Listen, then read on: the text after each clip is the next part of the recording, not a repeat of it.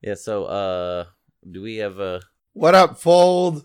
topics we want to talk about today, or you want to talk about anything else before we jump into any kind of topics? Do we want to banter? I don't think people like it when we banter, People don't like it when we banter. especially Alicia. Alicia doesn't like it when we banter. Yeah, Terry likes it when we banter yeah. Terry gets a lot of shout outs on this show. because she's our number one fan. I didn't know that. I don't think she is. No, I don't think so. She still listened to more of our episodes than my wife has. Does your wife still listen to the show? No. Yeah, yeah, yeah. Hey, hey, hey. Yeah, yeah, yeah. That's what I say. Well, well, well. My. Well, well, well. Let's take a ride. Music's bumping. Speaking of wives, our wives are in Arizona for Blessed is She, their retreat out there. Yeah, they're having a good time. Yeah, apparently. There's about 10 girls or From 10 Vegas? ladies. That From ladies from Vegas. Yes. Yeah, they. I heard that there was a little caravan this morning for their departure, but my wife didn't participate because she wanted to sleep in a little bit and leave a little bit later. that means my wife didn't participate in it either. That is correct. And so they kind of went at their own pace, but they all got there and got their dinner and they got their ice creams and all the things. It's good. Yeah. All right. So today is Friday night. Yeah, it is. What's the date? Do we reveal the date, or is this February 21st. February 21st? So I don't know when this episode's going to release, but this Probably is sometime in April. probably I wouldn't doubt it. So I don't know if you had a topic, but one of the things that I've been kind of mulling over in these last couple of days with Youth Day and RE Congress and stuff like that were the obstacles for teens, particularly, and young adults to faith. I was talking with one of our youth. I thought we weren't using names for. We're not using names. I was talking to somebody. I'll bleep out names. Donuts. About obstacles to faith, and there was kind of three primary things that she had brought up as like obstacles to faith, and one of the first ones was stigma. That she said that the stigma of what it means to be Catholic and all that kind of stuff, the stigma that goes along with it is hard for a teen to come over with, either because the stigma just rings so true, like they think that this is true, like whatever the culture thinks of as us is really us. You know what I'm saying? Yeah. I mean, as a teen, I'm not a teen, so I don't really know what it's like at the moment. But I never felt like there was a big stigma with Catholics as much as just being a generalized Christian. What do you mean?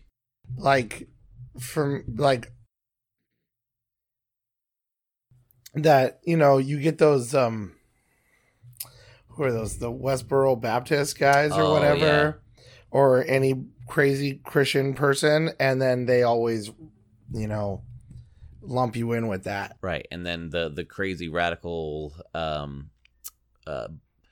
like beat you over the head with the Bible and belittle you until you believe people become the cornerstone of what it means to be Christian, right? And so this like the earth is flat and 6,000 years old, and anybody who doesn't believe like I do is going directly to hell because God hates them. That's that type of version of Christianity, right? And that becomes like the end all be all of all Christianity. So yeah. So, but I just feel like I will, maybe not personally, like people have said it to me, but more of like, you get that, oh, Christians will do this. Yeah. That's how I felt. Now, I don't know what she's feeling, or did she explain it that way? She did. She kind of left it open for, I think a lot of it went into that. I don't think she believes any of the stigmas because I know her faith. No. But you don't have to believe it, but right, you could just still experience it. It's any form of prejudice is like that, where they're going to be like, oh, you're this, so you do that. Exactly. Yeah, that's her experience. Yeah. Right. But I was just trying to think of what the examples were. Oh, it's usually like bigot stuff. Like people think that we hate gay people, or that that we only vote Republican, or you have to vote Republican as a Catholic, or that kind of stuff, or that you're dumb. Like another big one is like Christians, Catholics in particular, or are dumb, or they follow pedophiles, or all this stuff that goes along with everything. Mm. All right, those were some of the things I was thinking of under the generalized Christians too. Okay. Not the pedophile as much. That's more ours. That's our thing. That's our thing. Nobody else can claim that. That's trademarked here. Yes. Oh boy, we're gonna get talking to. Yeah, but sure but I mean, Sorry, honestly, Bishop. they don't sit there and say any other Christian faith or any other faith and say, "Oh, they got pedophiles there." Yeah, there's no jokes on that. That's our joke. Yeah, that is everybody. It's meat on Fridays and pedophiles. That's us. That's what people joke about with the Catholics. Yep, that's the world we're living in right now. Yeah. So that sucks. So yeah, that was one of the big things that she talked about was a stigma, like this, and there was this there was an old Brennan Manning quote. Maybe you know it. It was you don't know it. So Brennan Manning, the quote goes like this: "Is that the greatest cause of atheism in the world is Christians because they affirm Jesus with their lips and they deny him with their lifestyle." And I don't know. I do know that one. Oh, you did know that one. Yeah. Oh, sweet. So I don't know if that kind of goes along with this stigma thing, but maybe hypocrisy does a little bit go along with the stigma thing. Yeah, and I also think that everybody's willing to point out hypocrisy real fast, especially with Christian people. Right. Where other faiths also believe that you're supposed to be good to other yeah. people. Right. But when you're then they always go like, "Oh, no big deal." But if you're like, "Oh, and you go to church?" Right. I feel like that's the thing. Yeah. And I think that's I think a lot of the problem with that is like I guess a lot of people that I meet that are striving to be Catholic or be good Catholics are afraid of being imperfect because of this idea of the hypocrisy thing. Like they're worried that if people see how they really are, that then they're going to think them as hypocrites, and so they end up having this Christian persona, almost to the point where like they have this they put on the Christian face or the Christian voice or the Christian discussion whenever they're talking with you, and you're like, oh, there's something not genuine about what's happening right here. Yeah, like the church version of you. Yes, the church version of you. But that's the thing, because you are going to be looked at that way. Because I mean, I remember, even years ago that I was talking to somebody, like a high school age kid who went to Catholic school, but they weren't Catholic, and they were pointing out that, the thing they hated so much is, they could see all the hypocrisy in that. And I'm like, oh, so you don't see that with people at your church? And they're like, well, I guess, but they had to realize that. But they were like, oh yeah, these Catholic kids, they're so hypocritical because they do this, this, and this. Right. And then I was like, okay, and it's okay in your Baptist or Methodist or Lutheran churches. Yeah. I think I think the key that we have to remember as Catholics and or just as people who are leaders in the church or catechists or whatever is that I keep using this phrase today, and I think it's just sticking with me, that we're growing in virtue. It's not that we have any of these virtues mastered, but we're growing in it, and we're stumbling here and there. But that's what grace is for. That's why we know we need a savior, is the fact that we haven't got. If we had all this virtue stuff figured out, then we don't need Jesus. And this is just Pelagianism. This is. But it's all done. It's all done by my own effort, my own strength, my own work. But I'm weak. I'm growing in virtue extraordinarily slowly. It's more like one step forward, two steps back most of the days, right? Yeah, for you, I guess. Not like Neil. No, Neil's very just virtuous, running towards heaven. He's with his virtues. Anybody will tell you. But yeah, that's I think, and I think if we started, for one, I think if we started to like really recognize that we are growing in virtue, we haven't figured out virtue, then I think Catholics will get less of that Pelagian tag, because I think a lot of people peg us as Pelagians. These people, the idea that salvation comes through works alone, through my own effort, and not through the grace of God, because of our of maybe false piousness, or maybe our try hard piousness, and try hard, right, and like the and then that combine that with our sacramental life, and then all of a sudden everything looks Pelagian. But if you recognize that, hey, I suck at doing a lot of stuff, and I suck at being virtuous most of the time, but I'm really trying, and I understand what I'm called to and what Jesus is calling me to, even if I fail there. And I understand that it is Jesus who helps me, A, recognize that I struggle here, and then B, reconcile me whenever I fail. You know? And then if we live from that perspective, maybe that might be able to help some of that, two of those stigmas, one the Pelagian, and then also the hypocritical one. You know, it's good that you told me about that, what you heard from what you've heard from her. And because one of the classes I took today was on young adults, mm-hmm. and he pointed out one of the things that was tough is for them to recognize themselves, or whatever you would say, you know, what would you say is, identify themselves as Catholics because of how the outside world would look at them. Right. So, or even within the church, like once you say like if you identify as Catholic, even within the church, you're like, you're not as Catholic as me, because I'm like totally super Catholic, and you're just kind of a little. You're bit just Catholic. A punk kid. You're not like, you don't know the liturgy like I do, or you don't you go to. You like the Norvis Ordo Mass. You're definitely not as Catholic as me. You know, you see what I'm saying? Like, I can see that, but I also see it more. I see it more. Yeah, you're right, I guess. You know, he was pointing out a lot of the outside world, and I can see that with the outside world. Oh, absolutely, with the outside world.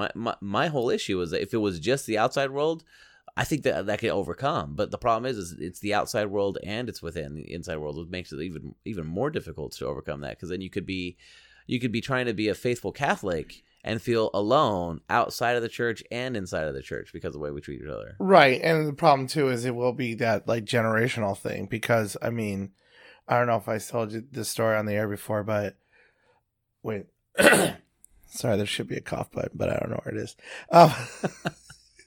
But it's, what's it called? We were, when I was working at St. Peter's doing youth group stuff, and we're practicing, we're doing a skit, and we're working on it in the hall, and their hall's like turnaround skit. Yeah, it was the turnaround skit. And it's not, it's not even the hall anymore. It's the old hall. So it's like room 13 or whatever. And then there were like these older ladies in room 12 doing some kind of meeting. And then it was like, okay, guys, we're going to take a break. And I have to go over here and make a call or do something. I forget. But then, so you got like 8 teenagers sitting there, and they're just kind of goofing off and having a good time in there. And then these ladies went in there and they were like yelling at them. Oh my goodness. You know, like, they're not supposed to be here. You can't do this. Now, in the old lady's like defense, I guess, there are a bunch of teenagers just goofing off in one room without an adult right there, because I was right outside. And then I turn around and I'm like, hey, whoa, were you yelling at my kids? You know? But I mean, that's the thing. And I felt like that whenever we would do certain things, that you get these, you know, old biddies in church that were just like, oh, you teenagers, you got to get gone because you're just ruining everything. The angry church lady. Yeah, or something. It's like, hey, you know, we're doing this. We're practicing Stations of the Cross. Yeah. And we practice it at the altar here because that's where we're going to do the presentation. And we're doing it on a Tuesday night, so don't worry about it. You know? And we've been doing this for years. Right. It is a problem. There was a... who was it? It was Justinian the Apostate, one of the Roman emperors who he's called the Apostate because he brought Rome back into paganism, basically. Well, at least the emperor, as he was an emperor, brought back paganism. And one of his famous things that I think is still true, he says that the Christians fight each other worse than worse than wild beasts. Like it's like the infighting amongst the Christians is worse than the fighting amongst that you'll see amongst the wild beasts. And I'm like, yeah, that's kind of still the case a lot of times. Yeah, I can see that too. Yeah. And I think that's a problem. That's a problem that we're dealing with, because how are we supposed to draw people into the church amongst all these stigmas that are already there whenever we create these additional stigmas and these additional divisions within our own like faith, right? Yeah. One of her other things was that she felt like one of the obstacles was time, which I thought was really interesting. Yeah, it wasn't that elaborate. It wasn't that that God, like, it wasn't that there's a lack of belief in God or lack of faith or anything in there from her perspective, but that there's a lack of time to fit that in because of all these pressing important matters that had to be dealt with. So prayer gets pushed back because it's kind of like, think about Maslow's hierarchy of needs, right? You're taking care need of, to eat first. exactly. And then all the other things on top of that, all these other responsibilities that are layered on top of that. And then by the time that you've completed all these other things, you just don't have time to pray or go to mass or all these other additional things that just seem less pressing to the needs of the day and less, I guess, immediately gratifying for the requirements of tomorrow. Okay. And that was her other issue, or one of the other stuff. No, I see. Time's a tough issue all the time. All right. I mean, I know I didn't have much time when I was in high school because I was involved in so many things. Mm-hmm. You're doing like band and sports and whatever. And now that we professionalized teenage sports. Well, I didn't get a check. No, but I mean, like, no, I understand. You see what I'm saying? Like, yeah, but I would go to school, or before school you had marching band practice, then you had school, and then after school you had football practice, and then on certain nights then you had band practice again. Right. And that's if you're not already in a club. Well, but now football practice is every night of the week with games on the weekends, and then whenever it is every day of the week. Yeah. Oh, yeah. And then whenever you're not in football season, you better be doing track or something like that to stay competitive and in shape in order for the yeah, exactly. And then club sports and all these other things that go along with it to make sure that you're competitive, that you have that edge, that you're going to be good enough for the team or whatever.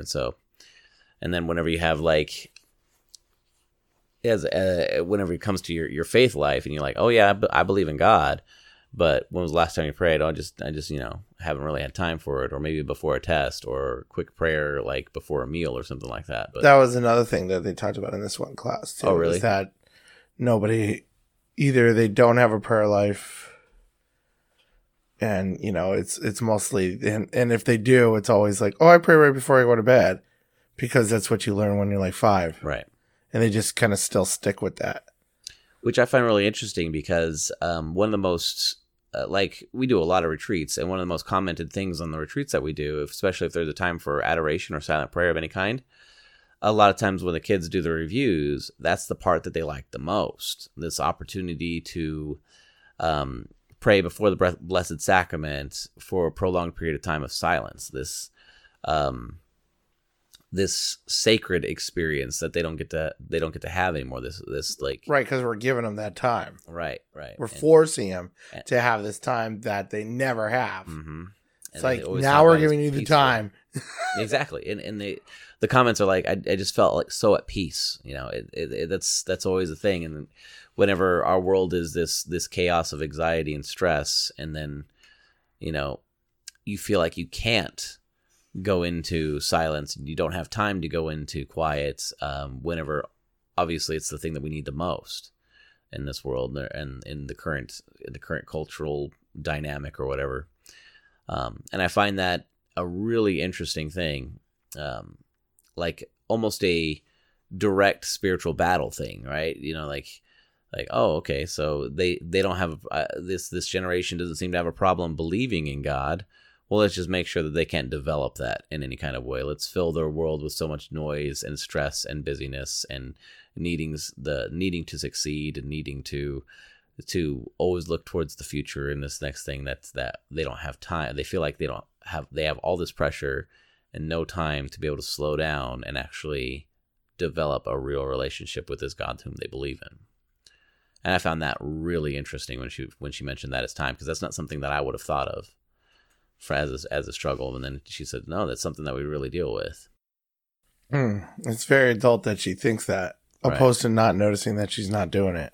Right. No, yeah, because that's the thing. Is she like totally believes in God, and then she's... Oh, no, not that part. Oh. The fact that she's noticing that she doesn't have time to do the prayers. Mm-hmm. Like, at me at that age, I would have not prayed and then not realized that I wasn't praying unless someone said, hey, how much are you praying? Exactly, yeah. Yeah, whenever you walk into the office and you're like, This is mine. it ain't mine. Well, maybe it is mine. No. I don't know. It's a bottle of water. Mine You can have now. it. There you go. Oh, we didn't drink any. Oh, what you want to? Should we have talked about what we was drinking? We haven't drank anything yet. No, we drank anything. We drank at dinner. Oh, yeah. I had a Dos Equis Amber. Yeah, and it was on tap too. Yeah. And that big old goblet. That was an interesting goblet that they put it in. Yeah. We went to a Mexican restaurant today Yeah. with our good friends from St. Anthony's. woot woot. So we had a good time there. That was a woot woot for St. Anthony's. Yeah. And it was Joe Wattenberger's birthday. Happy birthday, Joe. Happy birthday, Joe. 18. 25. But I had a margarita with a Grand Marnier upside down inside of it. Did you say Grand Marnier? What did I say? Grand Marnier. Sorry. Grand Marnier. Grand Marnier. Whatever. Grand Marnier. Whatever That's you it. that fancy orange Grand liqueur Marnier. stuff. It's a liqueur. Yeah. I got a bartender behind me yelling at me about how to Help pronounce him this out thing there. too. But anyway, it was all right. I'm not a margarita guy myself, but I was just having some for funsies. Yeah. So the last one that she mentioned. Did we want to talk about this time stuff more? No. Actually, I think we should. Oh, yes. I mean, like, I think we're running low on time. are we? No. Oh, It's a joke. I see what you did there. He walked away. Keep talking. I keep it talking, and he walked away. It's weird now. I'm talking to an empty chair. Oh, he's bringing over a beer. Now that's nice. Corona. Thanks for the beer, Neil. No problem. You paid for it. I sure did. All right, keep going on time. All right, so time. So that's their struggle. So I think how do we help them do a couple things? A, help them recognize that making this time brings peace into the chaos of their lives. Like it's ultimately helps every aspect of what they're actually dealing with. The anxiety, the stress, the feeling of needing to prove something in order to be accepted, the feeling of not being good enough, all this stuff.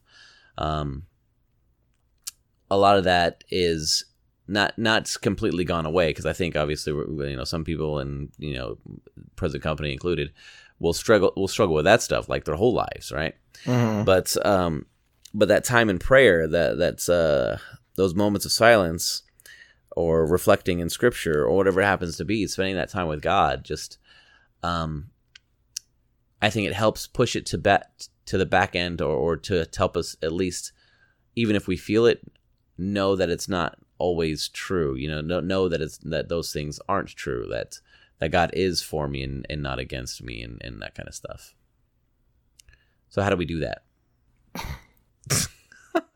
Neil's like, I don't know. I don't know. Like every other podcast, we just talk about the problems and the issues without solving them. If we solved them, we'd be able to charge for this podcast. That's true. That is very true. But we can't charge for this podcast. Yeah. What was the third thing? The third thing was shame. Shame. Shame. Feeling like you're not good enough for God because of things that you've done. Or that God doesn't accept you, or wouldn't love you, or like, I'm going to dip my fingers into holy water and it's going to boil, or the church is going to collapse on me. And Yeah, there's a lot of that. which is interesting to me. And I think a lot of that goes back again to this idea of this try hard, pious Christianity that is popular amongst a lot of the adults they look up to. You look up at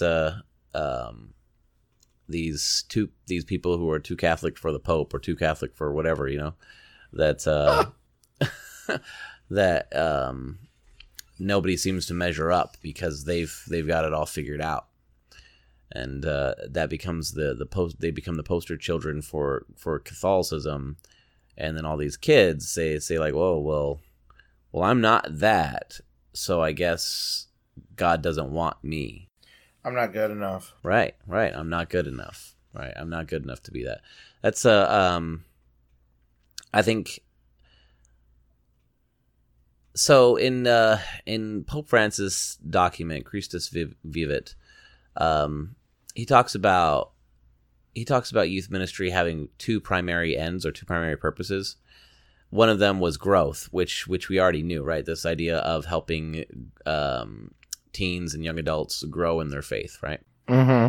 And I think that a lot of times as youth ministers, that's the part we want to focus on. That's the part where like, oh, let's get those 10 or 30 kids or whatever who'll come to youth group and want to come out to Steubenville, and let's disciple them and help them walk with Jesus and all that kind of stuff. Make them as core team leaders or whatever. Because that's easy, right? These are people who are in the faith and kind of growing in it. But then the other part is, he says, is outreach, reaching out to those and having a space for those who don't feel like they belong, don't feel like they're good enough, and don't feel like they're accepted by God, and having space for that. And I think there is a lot of there's a lot more kids out there that fit in that category than in the other category.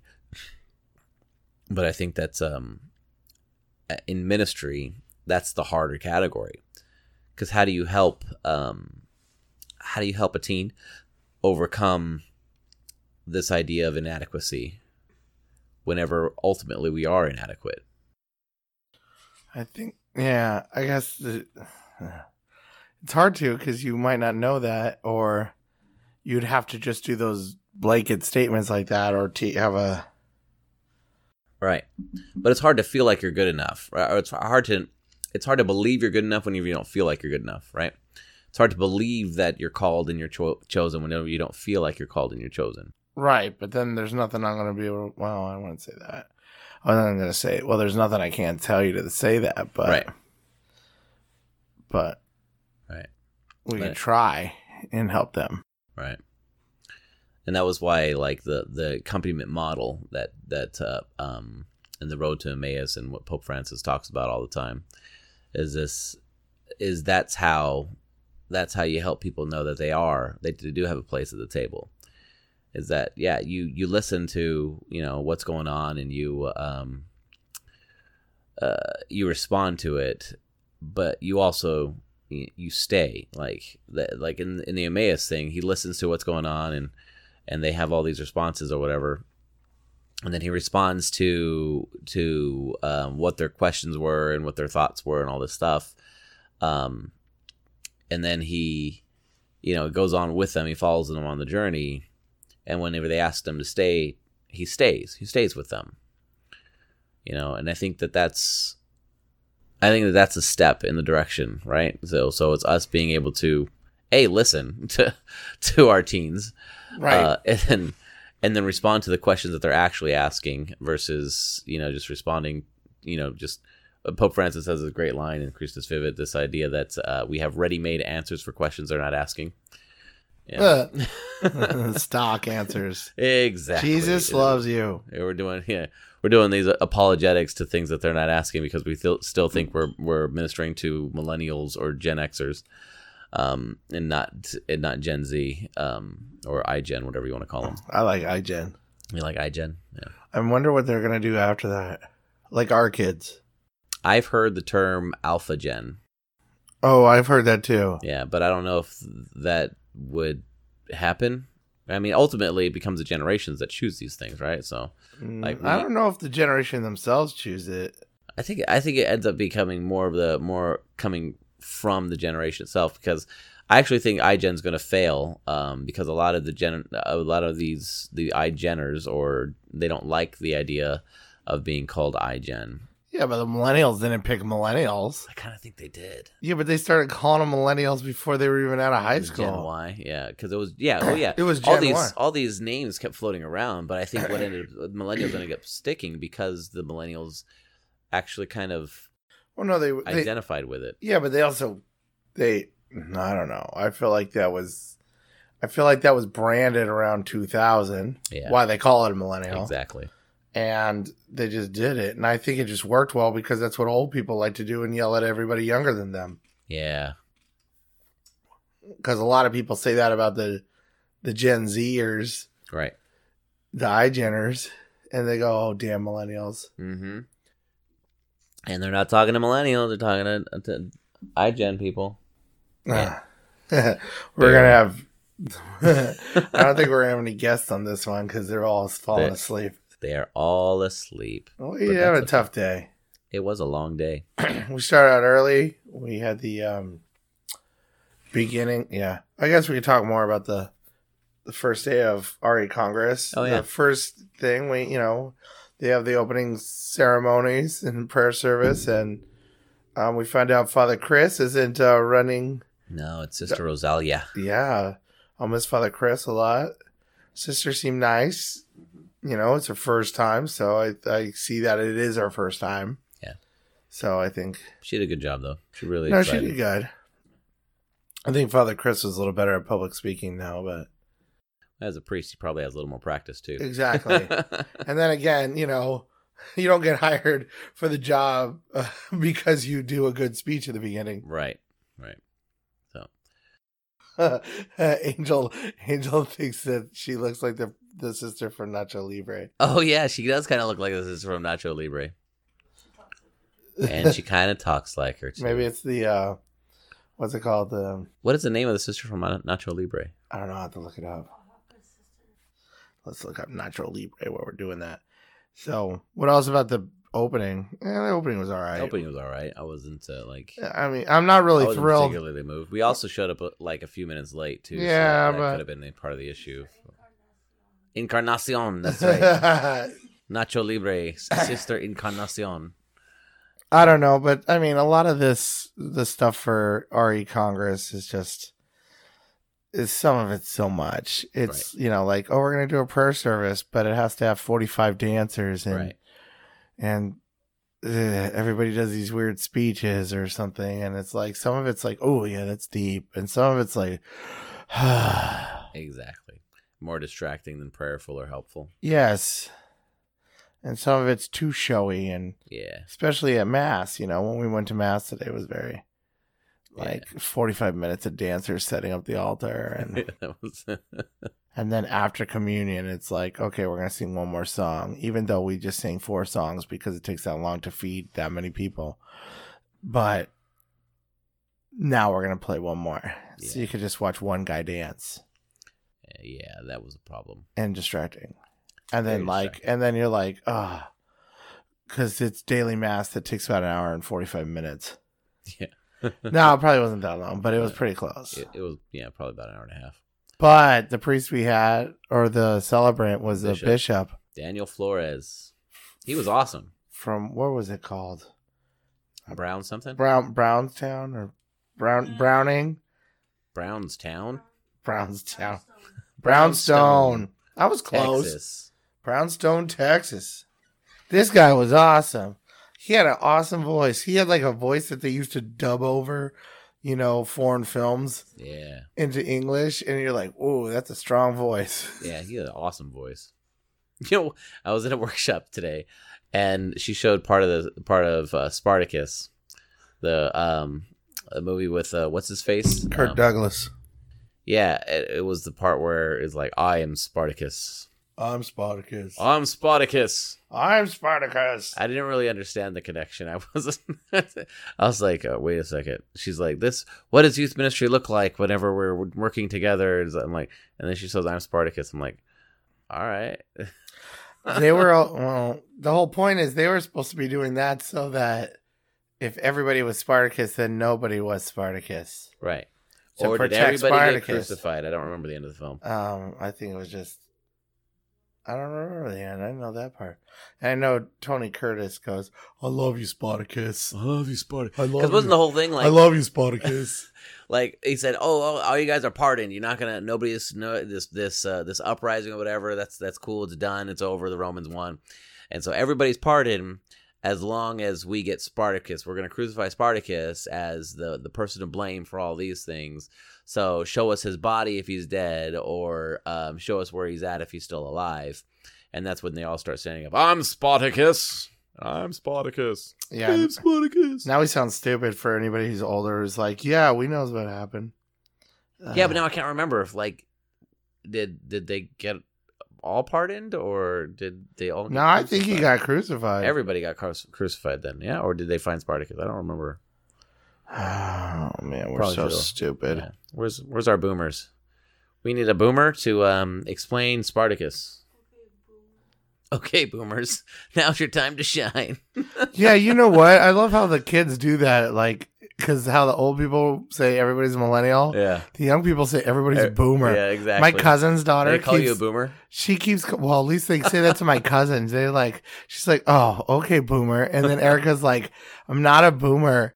And then she's like, yeah, but you I'm a don't. millennial. Then she goes, Don't hurt my feelings. well, okay, first of all, it's Gen X, You are but, Gen X, yeah. and then she's like, you just don't understand, Mom. That's just what we call you guys. It's like, no, you don't understand. Yeah.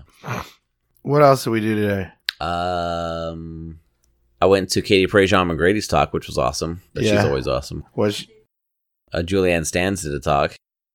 I didn't go to that though. Angel did. Yeah. Robert Barron talked on the Eucharist. yeah, it was a good talk, but I felt like you ripped us off. That he stole our stuff? No, we're just educated by him. No, that's not how it goes.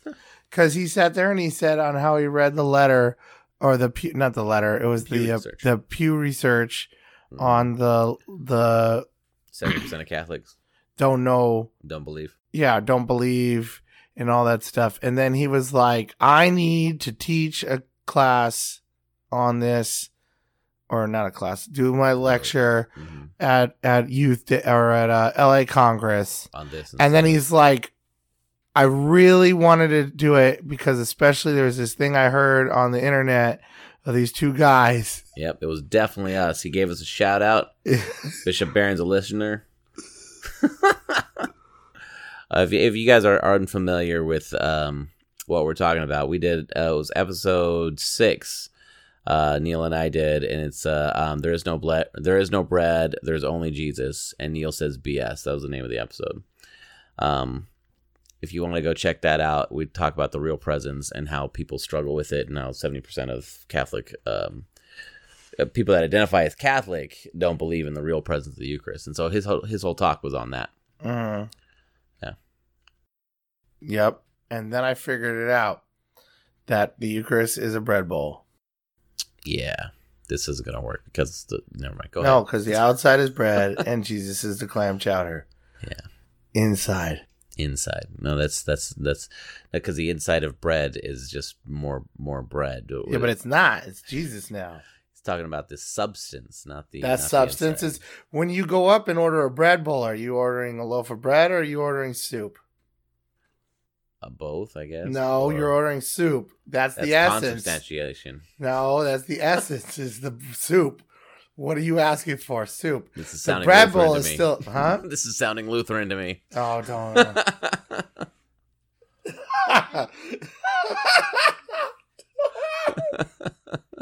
There's a Lutheran in the room in the studio audience. Also, I did think that was funny. Speaking of which, so I was like, I was sitting there thinking, because we were at Mass, and then the first reading came from the book of James, and I just kept thinking to myself, I'm sitting next to a Lutheran, I'm sitting next to a Lutheran, I'm sitting next to a Lutheran. And I'm like all excited because I'm a child and a nerd. And and then I was like, oh my goodness, like it's like Dylan called ahead and said, hey, there's going to be this Lutheran here at this Catholic conference, Bishop. You should probably change your talk to something on the Eucharist and really hammer in this transubstantiation thing. And then also at Mass, can you make sure that the readings from James, whenever they say that faith without works is dead, twice, can you make sure that's the reading at Mass? And I'm like, somebody called ahead, so Kat. In the future, you refer to me as Lutheran by association. Lutheran by association.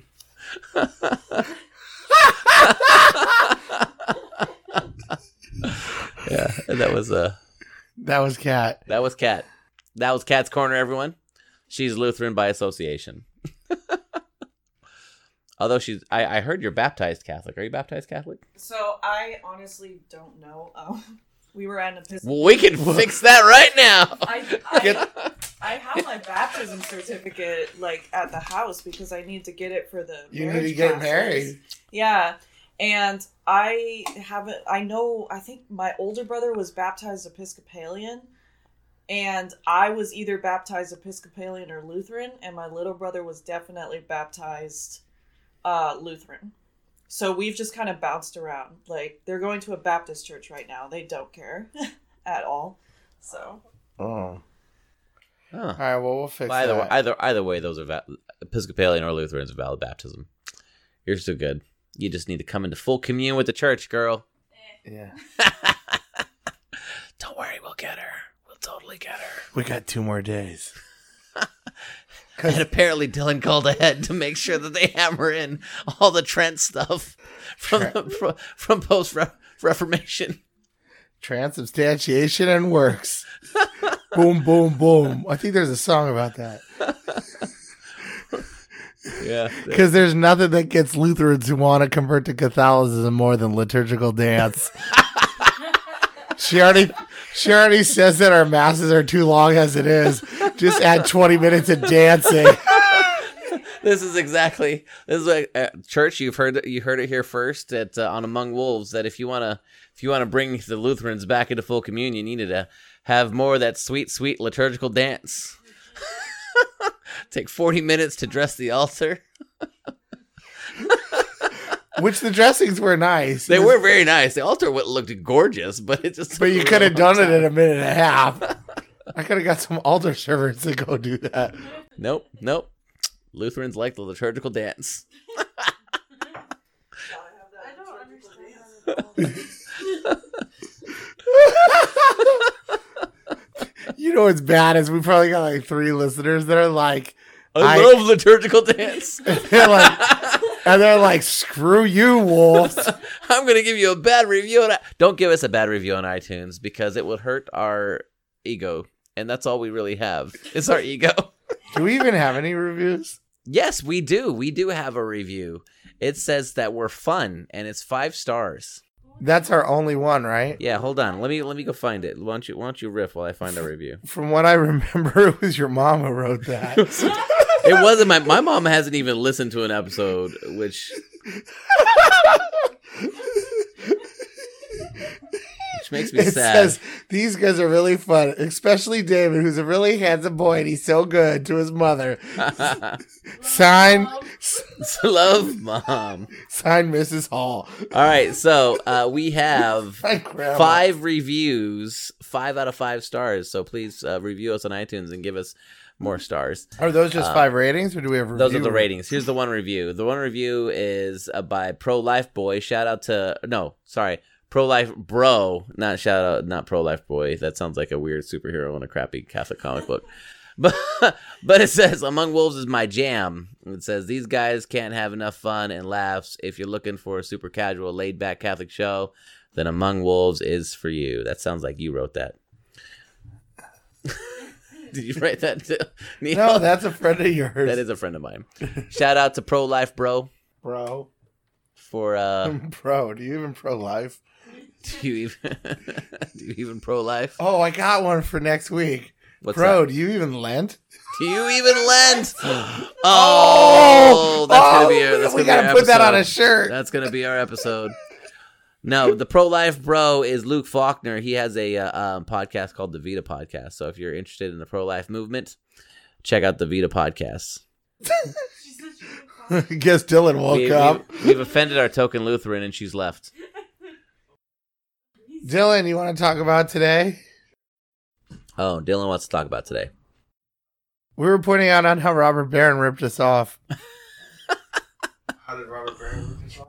He listened to our podcast then and did his used talk. all that. Of course, he added a lot of historical facts and things like that. And he said it. I mean, we way thought more it was eloquently without. than we could. Yeah, and when the old ladies were like crying when he was done because he did such a good job. Yeah, I felt like they were crying over us.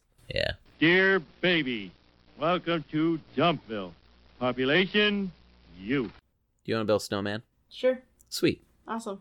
Are we going over like just You gotta talk in the microphone. You are way too far away from that girl. like right here? Yeah.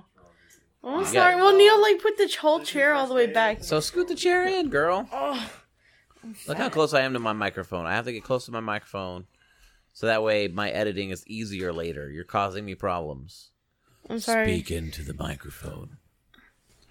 Do you want to build a snowman? Do you want to build a snowman? No, thank you. ASMR. No. Over my cold dead body. Are we just talking like? I don't know. What are we talking about? Go ahead. Tell me what you found profound or interesting today. So, I think my favorite session so far has been my second one, which was God in movies. Mhm. Because last year was really like a big year for like religion. Like people were really scared to make movies about religion, and I feel like they did that, but they didn't do it in the right way. And that's what the Reverend was talking about. You know, there's so many, like there was Bad Habit. Breaking Habit. It's about these sisters who like grow cannabis to save people. And like so the story behind it is this lady was married, and for a while it was really good, and her husband got sick and eventually passed away, and she felt like she wanted to do something for the community. And so what she did was she started to grow marijuana in her backyard and make a sisterhood of it. Was this a true story? Yeah, dude, it's on like it's a documentary. It's called Like- Breaking Habit. Yeah, it's called Breaking Habit. And then we were talking about Unplanned with Abby Johnson. Johnson's story. Yeah, that one I saw in theaters with the young adult group Yeah. that we do. Also there was By the Grace of God. It's actually a true story about this guy who leaves the Catholic Church because he's had he was, the whole touching kids when he was younger, and so he went back to the church and the priest was still there, and so he tries. He was molested as Yeah. a child. Mhm. It's let me see. Oh, Alexander was touched by Father Praynat. Yeah. It's a really good one. The trailer seemed really cool. I mean, I'd watch it.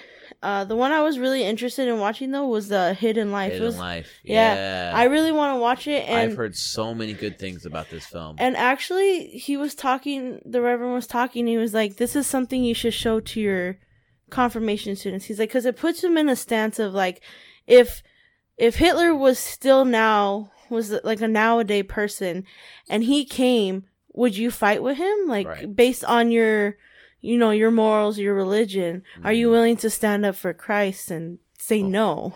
And it goes to the pro-life movement too. Yeah. Talking about that was this idea of these other people are not as human as we are. And Yeah. so that was the whole thing. And whether or not what was the guy's name? What was the guy's name from the movie? Do you?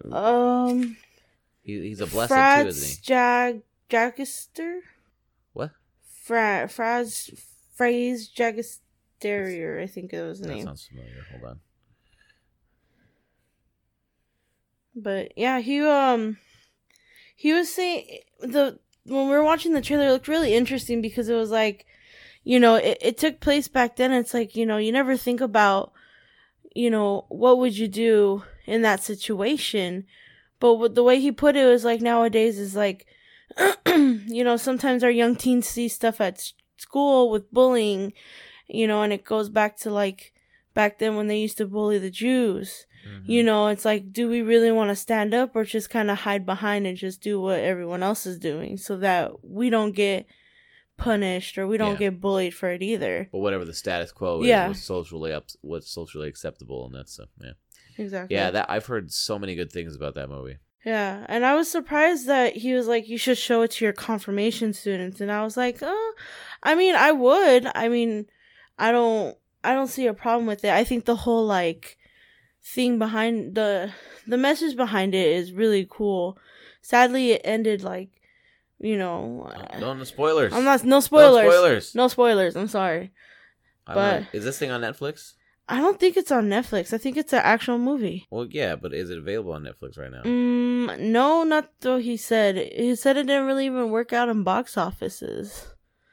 And then the last one that they were talking about was Breakthrough, which was about the boy who was adopted by the family, and he fell through the ice, and he was in there for 15 minutes, and it's just a story of how the family was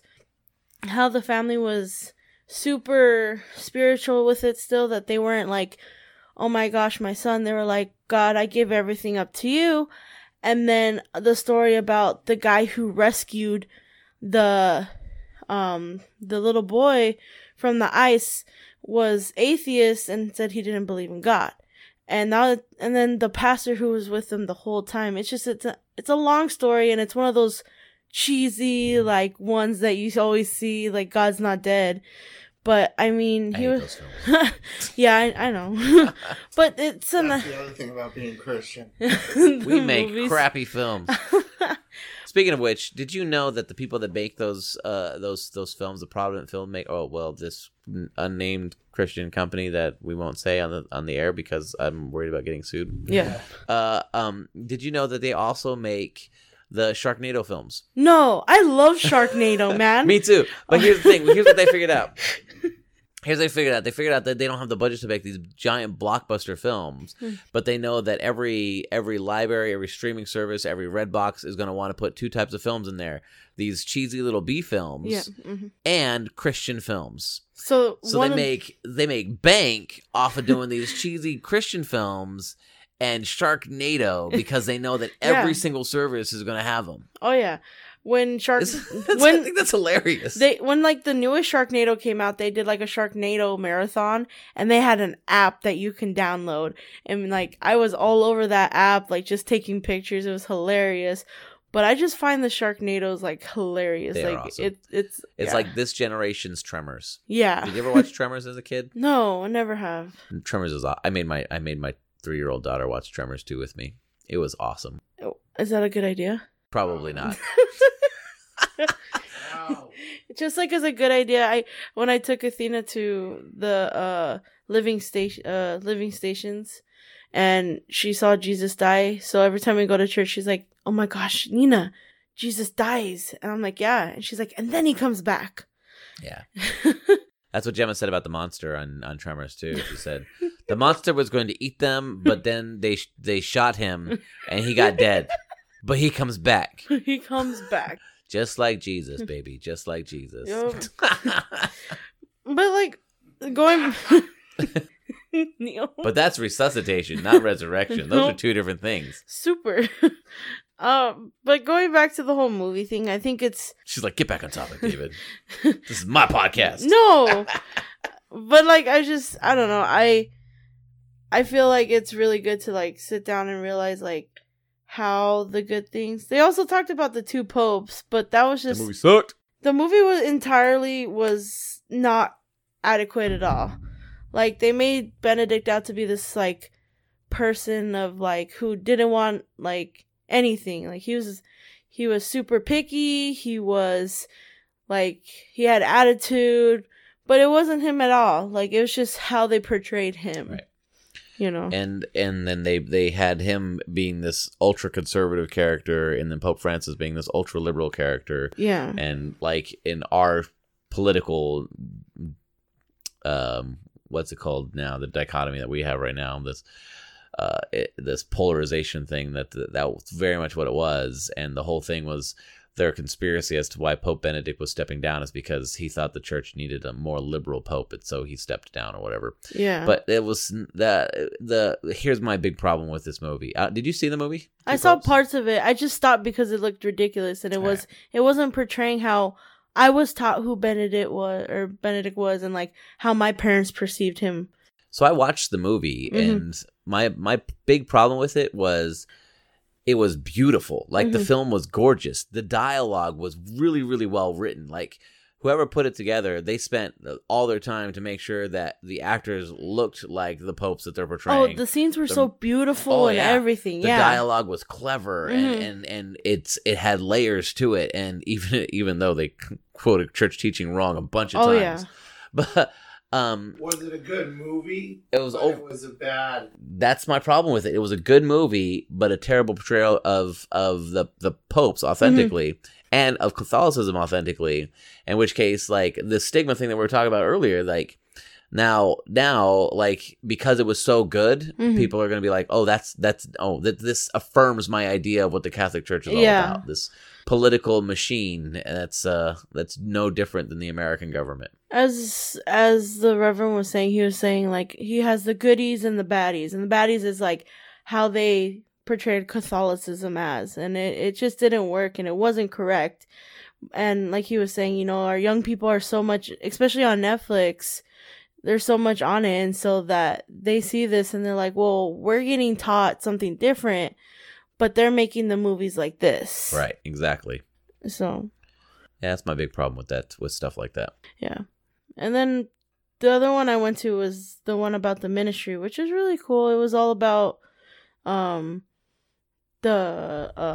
with Julianne. Stans. Yeah. David's girlfriend. Julianne Stans is pretty awesome. But the whole thing was based around her book that she had wrote, and she had talked about the kerygma. Yeah. And tell us about the kerygma. The kerygma is the seed of the gospel. Don't tap my microphone. I'm sorry. And the kerygma equals conversion. That's how we get these kids nowadays to do that. And there's 5 steps. There's creation, there's the fall, there's redemption, there's conversion, and then there's recreation. Yeah. She used conversion rather than repentance. Mm-hmm. Interesting. Very. Yeah. Mm. Oh no, she did I can't read my writing. It was redemption. I'm sorry. Or use redemption and repentance. then repentance. Yeah. But it was weird because I was sitting there and and there was multiple speakers, so they were all from the same, like, I guess maybe publishing thing that they had, and all of them were amazing. They were really cool. Like I said, I liked Julianne more, but then the guy who came after her was a doctor from Louisiana, and he was really cool. He was talking about Dr. Ansel. Yeah. Augustine. I love him. He's awesome. He made me feel like what we were doing is something that I feel like my kids should be doing whenever I have them. Like, it's great. 'Cause, I mean, so he was talking about everything starts with Jesus. And then he says it's not about us, but it's about what God does through us. And so it's like, it's true. We have to work on ourselves also, but we have to portray ourselves and let everyone, like our teens know we're not perfect, but we're working on it, and we're willing to walk with you. Growing in virtue. Mm-hmm. Smart man. Yeah, and I was just, wow. And he has 4 methods of that. It's encountering, and then follow me, remain united, and then go and make disciples. Nice. Yeah. Like every model of youth ministry ever. That's awesome. But and then the other 2 were great. I didn't really have much notes on those, only because they were the same things that I've known with you going through, core team training and stuff like that. Just the third one, the last one, just didn't really stuck out to me. It was, That's because he's a heretic. But I mean, overall, it was good. Like, it was my first day, and I was very happy. And I mean, I think I like that I've been put into a lot of the ministry ones, just so that I can expand, like, how I'm able to maybe go into more depth with the teachings. Idly hey! Go home. Doodly do! Hello, Fold out there. Hey, what's up? This is our Protestant friend Kat. By association. Protestant by association, Kat. Tell us a little bit about your Protestant by association background in growing up and stuff like that. I don't even. What was faith like for you growing up? What did you do with your family? Well, it was important. Like, well, they just don't really care much about the denomination. Like, my mom's dad was a Lutheran pastor, so she grew up with that. But my dad was like a strict Catholic. Like, his parents had 15 kids, like the whole thing. They got married Episcopalian. And then I don't remember if I was baptized Episcopalian or Lutheran. I know my older brother was baptized Episcopalian. I know my younger brother was baptized Lutheran. And then now they're all going to a Baptist church. So basically, they're okay with anything with like a cross on the front, as long as it's not like Mormon Or Catholic. They have Actually, they don't have crosses on the front. They have like the steeple, right? Right, yeah. Yeah. So, as long as it's, the Bible, they're good. So did you go to those churches growing up too? Or Yeah. Yeah. So I don't remember the Episcopalian church, but it's still down there. It's like near Chinatown or something like that. I don't What's the even church you remember? I grew up in the Lakes Lutheran Okay. and Faith Academy, or Faith Community, I think is what they call the church. Okay. So And that's what I remember. And how was that experience for you? It was all right. Yeah. It was all right. I didn't really vibe with everything they said, and I feel like they needed you to, like, it was one of those situations where, like, if you buy into this thing, you have to buy into all of it. And I didn't buy into all of it. So I was just kind of like not with it. What was your experience of so you're at this now Catholic conference of like a lot of Catholics. I've had all flavors of Christianity at this point. Yeah, exactly, right? So how was your day? It was How all was your right. day? Let's have some group therapy. It was good. The Eucharist thing, like I did not understand a word of that. Like From Bishop Barry? He lost me within the first 30 seconds to 1 minute. I Yeah. was like, well, this is a lot of information, man. I don't even know. I'm like, okay, this is great and all that. And I've heard arguments like for and against what he said. And I'm like, okay, well, either way, it's God. So God's not going to do things how he wants to do them. And, you can analyze it to absolute tears, but Yeah. it is what it is at some point, and we do it. So, Yes. I did like that point that he made. That's one of the things in that talk that really struck out to me was that he said that as Catholic Christians, we are pretty much okay with breaking just about every single command that Jesus gives. He's like, love your enemies, pray for those who persecute you and all that stuff. And we be perfect as your heavenly Father is perfect. Like we fail in every single way of all of Jesus' commands except for the one, right? So the one command of do this in remembrance of me. Ever since the Last Supper, we've been repeating the Eucharist, and I did think that was, or repeating the Last Supper moment for centuries on end, and I did think that was really interesting. the Baptists ain't been doing it. That's they do communion, or the Eucharist, I guess. They do communion once a month on Wednesday night. Right. Because I guess they have so many people, it's just not doable. And I guess, I don't know, I'm not a professional. Like, Right. one Protestant reformer said, like, as long as you do it once a month, it's okay. So they kind of just go by that. And if people want it, they can show up. Yeah, But they don't do it during service. That was a very American movement for the Eucharist for communion, because they wouldn't consider it Eucharist because that's what the Catholics call it, and they don't really like us that much, so they prefer to call it communion. But what's interesting, do you know who Francis Chan is? No. Francis Chan is this Protestant preacher, and he he got all over the Catholic Twitters and the Catholic internets a couple of weeks ago, because he did this whole street preaching with his community or whatever, where he was talking to his community, and he was talking about the Eucharist and how he was like, he did not realize that for the first 1,500 years of the church, everybody believed that the Eucharist was that the communion was the true body, blood, soul, and divinity of Jesus, and it wasn't until the Reformation where that changed. And then he talks about, like, in Paul's letter to the Corinthians, where Paul's talking about the being discerning the body in the Eucharist, and the need to discern that God is present there and receive of the Eucharist worthily, and those who didn't receive it worthily were dying. And he's like, this sounds like something really important for the early church, and yet we abrogate it to something once a month or whenever we feel like it and stuff like that, versus the way that these Christians, the earliest Christians, were like, this is dangerous, and we want to do this, and we want to do it repeatedly and often, and we want to take great care in how we do it. And it blew up in the Catholic Twitter world, because we're like, oh my goodness, this is a famous Protestant preacher, and he's sounding really, really Catholic right now. But anyway, that was just one of those things. Like, yeah, like you're right. Like a lot of the modern Protestant movement, especially in the United States, had diminished the importance of the Eucharist.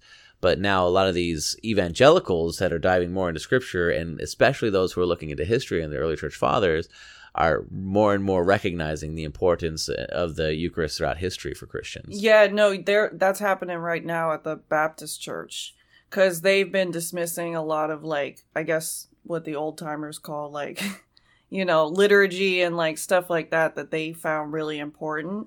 And they just got a new pastor, and he's trying to reintroduce communion every night, because some people in the Baptist Church have been complaining, like, you guys aren't sticking to like what a church service should be. So I think they're kind of moving in that direction, but which I find really interesting.